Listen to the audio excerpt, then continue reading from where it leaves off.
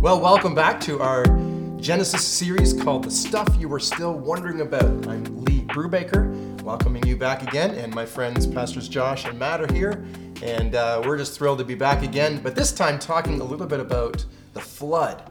Now, you know the flood is one of the most iconic stories in the entire Bible. Probably when you had children, your nursery for your baby had some form of Noah's Ark motif in the room. Yes. All kinds of babies. Our son had was that. named Noah, so There he had you all go. kinds of it. There you go. Yeah. There you go. You know, you've probably read the articles like I have, or seen them. Noah's Ark has been found, finally. Well, that article's been swirling for generations already. Mm-hmm. Is it true? I don't know if any of you know. I don't know. I don't know. But who knows? Maybe it's true. But still, it's an iconic story that everybody's interested about. In fact, Hollywood picks it up. You remember the movie called Noah? Russell Crowe, the rock monsters, crazy stuff that Hollywood did with that. Mm-hmm. Evan Almighty, that's a very funny take on the Noah story. That's good. Oh yes, Steve Carell. So these movies and so many more, they give us an idea perhaps of some ways of reading between the lines of the text. But we want to look at what the Bible actually says and make sure that we're going back to the Word of God. Yeah. Although, I got to tell you, don't you guys like this picture? Think that was true about Noah's Ark and the woodpecker? I don't know. Maybe. Woodpecker drives me nuts on my property with my trees, but I don't know if he burned through the ark like that. Noah's nemesis. It's Genesis 53. I'm just kidding. It's not in there. It's not in there. It's not in there. So here's the first question. People might be wondering, was the flood in Noah's day a literal global flood? Josh, you want to tackle that one? Yeah, happy to. I think we've got to look at that question and say, if we are going to trust the scriptural account is true, and we do, then the answer has to be yes. It really doesn't leave us any room for something otherwise. It actually goes out of its way to 3 times over make the point so that it's abundantly clear to us. Let me read from Genesis chapter 7. Verse 18, it says, the waters rose and increased greatly on the earth, and the ark floated on the surface of the water. They rose greatly on the earth, and listen, all the high mountains under the entire heavens were covered. No room for anything there then that wasn't. It goes on further. The waters rose and covered the mountains to a depth of more than 20 feet. Yeah. And then it goes on from there to express, again, 3 times over how those waters wiped out everything. It says, every living thing that moved on the earth perished. Birds, livestock, wild animals, all the creatures that swarm on the earth, and all mankind. Everything on dry land that had the breath of life in its nostrils died. Every living thing on the face of the earth was wiped out. Men and animals and the creatures that moved along the ground and the birds of the air were wiped from the earth. Only Noah was left and those with him in the ark. So, I mean, I don't think Scripture could work much harder to make it clear to us. It was a global flood that swallowed up the highest mountains to a depth of more than 20 feet so that every living thing that moved along the ground, it had the breath of, or in the air, had the breath of life in its nostrils, died. Everything except for Noah and those with him in the ark. I always wondered where all that water came from. And so Genesis 7:12 says, on that day, all the springs of the great deep burst forth. Yes. And the floodgates of the heavens were opened. And rain fell on the earth 40 days and 40 nights. I mean, we don't know that kind of water on earth right now to cover the entire planet. Where did all that water come from? And then where did it go afterward? I was actually looking at this recently, and I found an article from a few different sources that's been circulating very recently that scientists have apparently found, geologists have found what they're calling an ocean beneath the Earth's crust, 400 miles down. And here's what the scientists say. They found that water is stored inside the mantle rock in a unique state, which is not a liquid, solid, or gas. It's some kind of fourth state. And they call it ringwoodite. So it somehow allows it to attract hydrogen and trap the water inside that, whatever that rock formation is. But they're saying that there's enough water, there's more water underneath the Earth's surface than all the water on top of the Earth. Wow. All the Incredible. oceans. Incredible. So Yeah. maybe there's a way of thinking that, well, maybe that's where the water went. What did God do? Just come with his hands and squeeze the earth and out came the water? I don't know, but it's interesting to see that maybe science is now giving a little explanation of where all that water went. Yeah. It's great. I think there's a couple things that come out of that for me. One, as Christians, we don't have to be all tripped up by this idea of, is there enough water on the planet right now that God could have caused this global flood? Yeah. And because we believe in a all-powerful sovereign God who works in miraculous ways. Yeah. If we don't believe in that, we have no hope.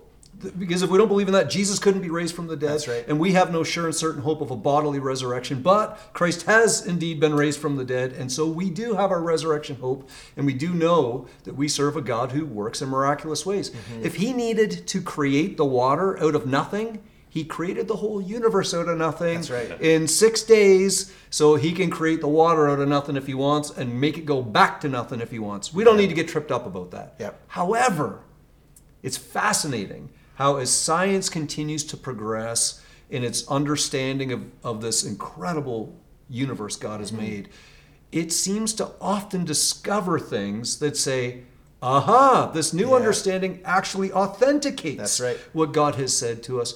And so here you've got this water. You say, perhaps what they taught us in school wasn't right, that water has to exist in 3 forms. All of a sudden they're saying there might be Maybe a there's a fourth fourth. form. What was it called? Ringwoodite. Ringwoodite. We Yeah. were joking before about how that sounds like an illness you might catch. You go away to camp, you come home, you got ringwoodite, they've got to put a cream on you, and then it goes away. That's ringworm. Gotcha, right, gotcha. right. That's okay. Right. Well, ringwoodite is the unknown fourth Okay. type of ringworm. But you say, isn't that amazing? Yeah. Like perhaps there is a fourth state that water can exist in, and so we find these even potential for natural explanations for this incredible thing that God makes clear to us He did. He did it. He did it. All the while, I think the point that you're making that's like so important for us, especially as we read these first 11 chapters of Genesis, is that like the point of the text is always the point of the text. The questions that are being answered are the questions that we should be asking. And so often we are moved to ask the wrong questions. The point is to show us the great power of God, that He is the creator of all things. And as you and I read the text, that's what's supposed to be so clear to us. Yeah. The power of God, the holiness of God, the compassion of God for His people. And it's so good anytime these sorts of questions arise in our minds to remember what we know is true about who God is and how He relates to us and His world. So here's a question that is a secondary question, as you say. Yeah. But a lot of people want to know, could they actually fit all the animals on one boat? And furthermore, what about the dinosaurs? Ooh. Like you fit The two, biggest of all animals. You fit 2 of the brontosauruses onto there, brontosaurus, and maybe that's like the entire ark with 2 animals. So Yeah. you got any ideas there, Matt? Just like a train of arcs. No. No, just one. I think it's a good question, like to consider the dinosaurs especially because of the capacity issue. We would have to say, because of what Scripture tells us, that 2 of every kind are on the ark. Yeah. And so you would have to assume that if there are still dinosaurs at this point of history, that they would be on the ark. I think that you could posit a few different ways to get them on the ark, whether they're like eggs or really small versions, like little of babies. younglings. Yeah. Yeah. So that's fine. And then I think that you do have reason in Scripture to come across some animals, some descriptions of animals in Scripture, and think that seems a lot like what we would typically think of dinosaur-like, right? So if you read in Job 40 and 41, you see something called behemoth that has a very strong tail, eats grass, seems very much like a herbivore dinosaur, maybe, right? Strong maybe. Then you read about something that seems almost like a crocodile in Job 41, Leviathan, with some extra capabilities that are quite bizarre. But even a crocodile would seem somewhat like a dinosaur, right? So we do have like humans interacting with creatures that you and I might not be as familiar with, and end up being used especially to describe really like chaotic evil, and sort of get picked up as a symbol throughout Scripture. Yes, Job 41:18. His snorting throws out flashes of light. His eyes are like the rays of dawn. You almost wonder if that's sort of like a dragon or something, don't you? Firebrands stream from his mouth. Sparks of fire shoot out. Yeah. It's so interesting. Again, these are the descriptions. mysteries. Yeah, these are the descriptions of like the great dragon Satan, right? So you can see how this sort of imagery gets picked up and used throughout Scripture. Yeah. By the way, just like the fallacy that people say, oh, it was an apple in the Garden of Eden. Well, it was a fruit. The Bible doesn't say it was an apple. Also a bit of a fallacy that a lot of people think it was only 2 of every animal. Right. You have like all of the ceremonial There was animals. more. There was more. Yeah. The end of Genesis 6 talks about you are to take every kind of food that is to be eaten and store it away as food for the animals.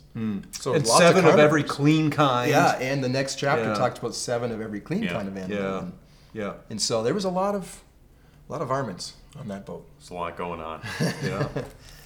All right, let's talk a little bit about the thematic implications of the flood. We've talked a lot about the physicality of it, but there's some really great typology in the story of the flood. Typology just being it's a picture of something that is to come further on in history.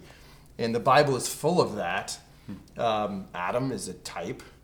Christ, is the fulfillment of so many types that came before him in the scriptures. But what about the ark itself? Is it a type? Do we see that motif later in scripture?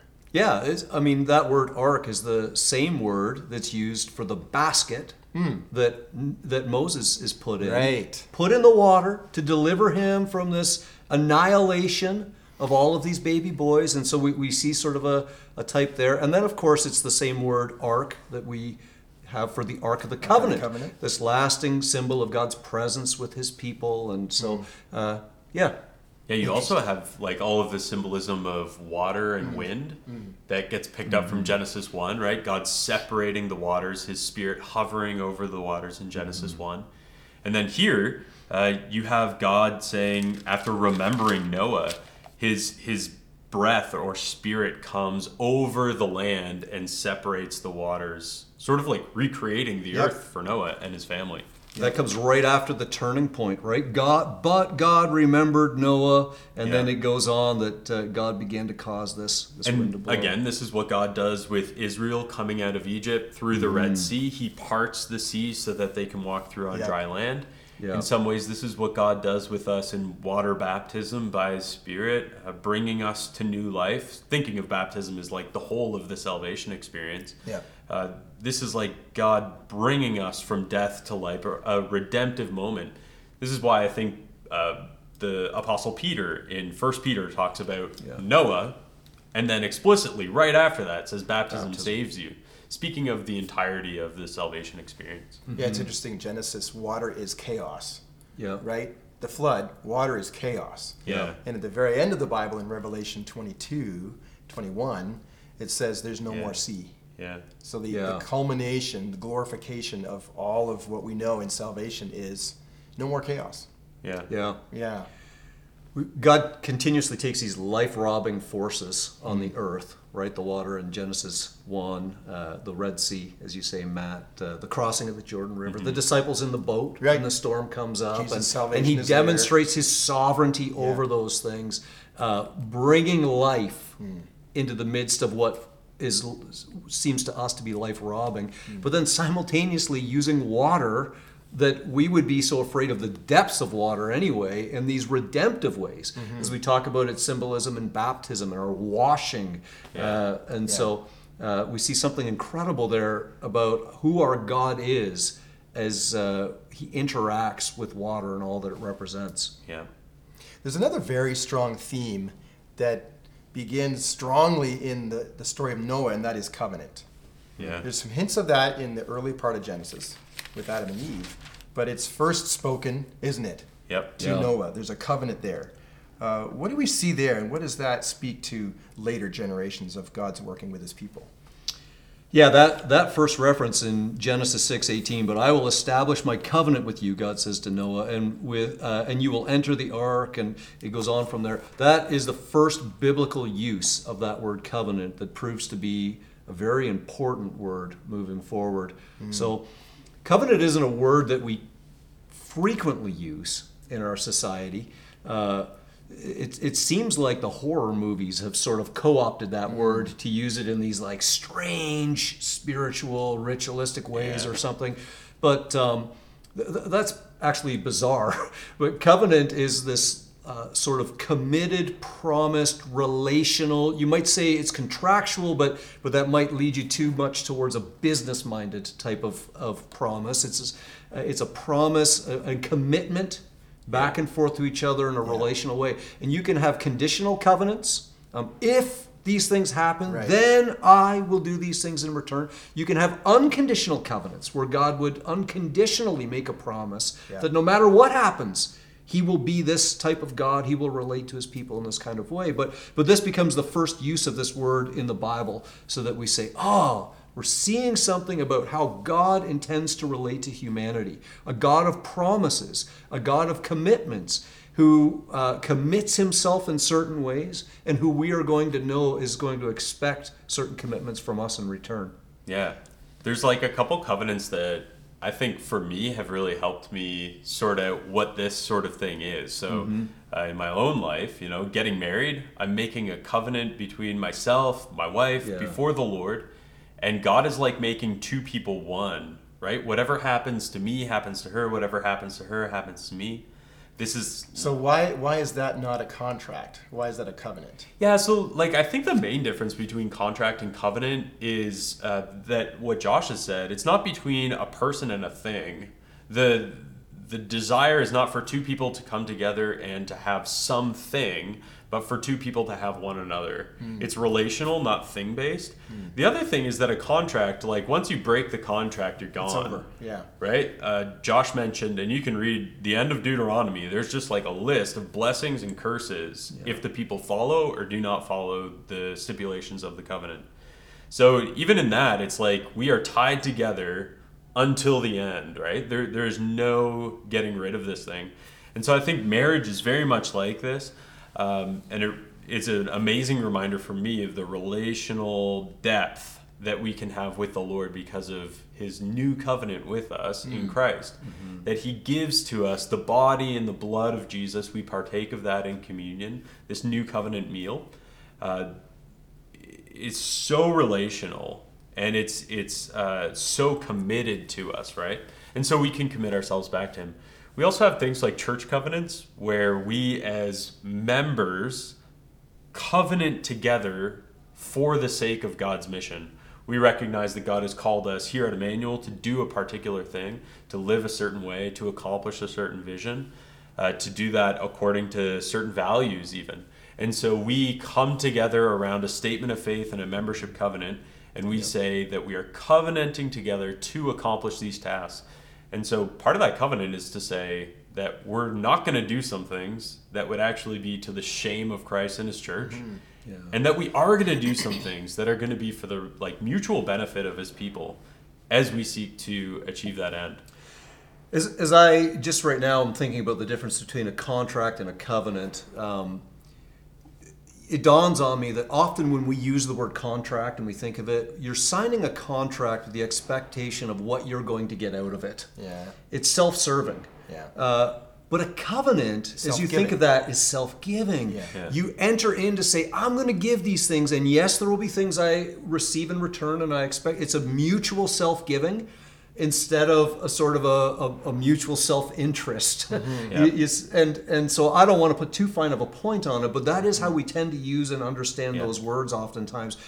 And if that's a fair distinction, then it would be a very important one. Yeah.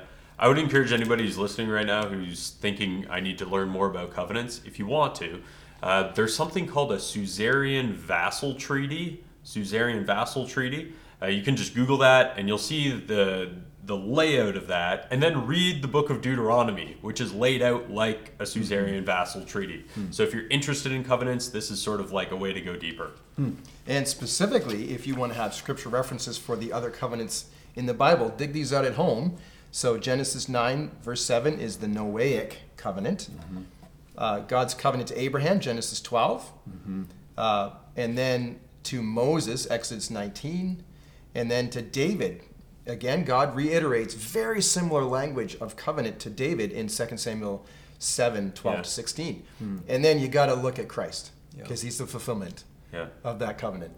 And isn't it sweet? Who establishes the new covenant, in his blood, which we then celebrate and remember and worship him for every time we do the Lord's table. So, And just like Noah's covenant has a sign of the rainbow, and just like Abraham's covenant in chapter 15 of Genesis has the sign of circumcision.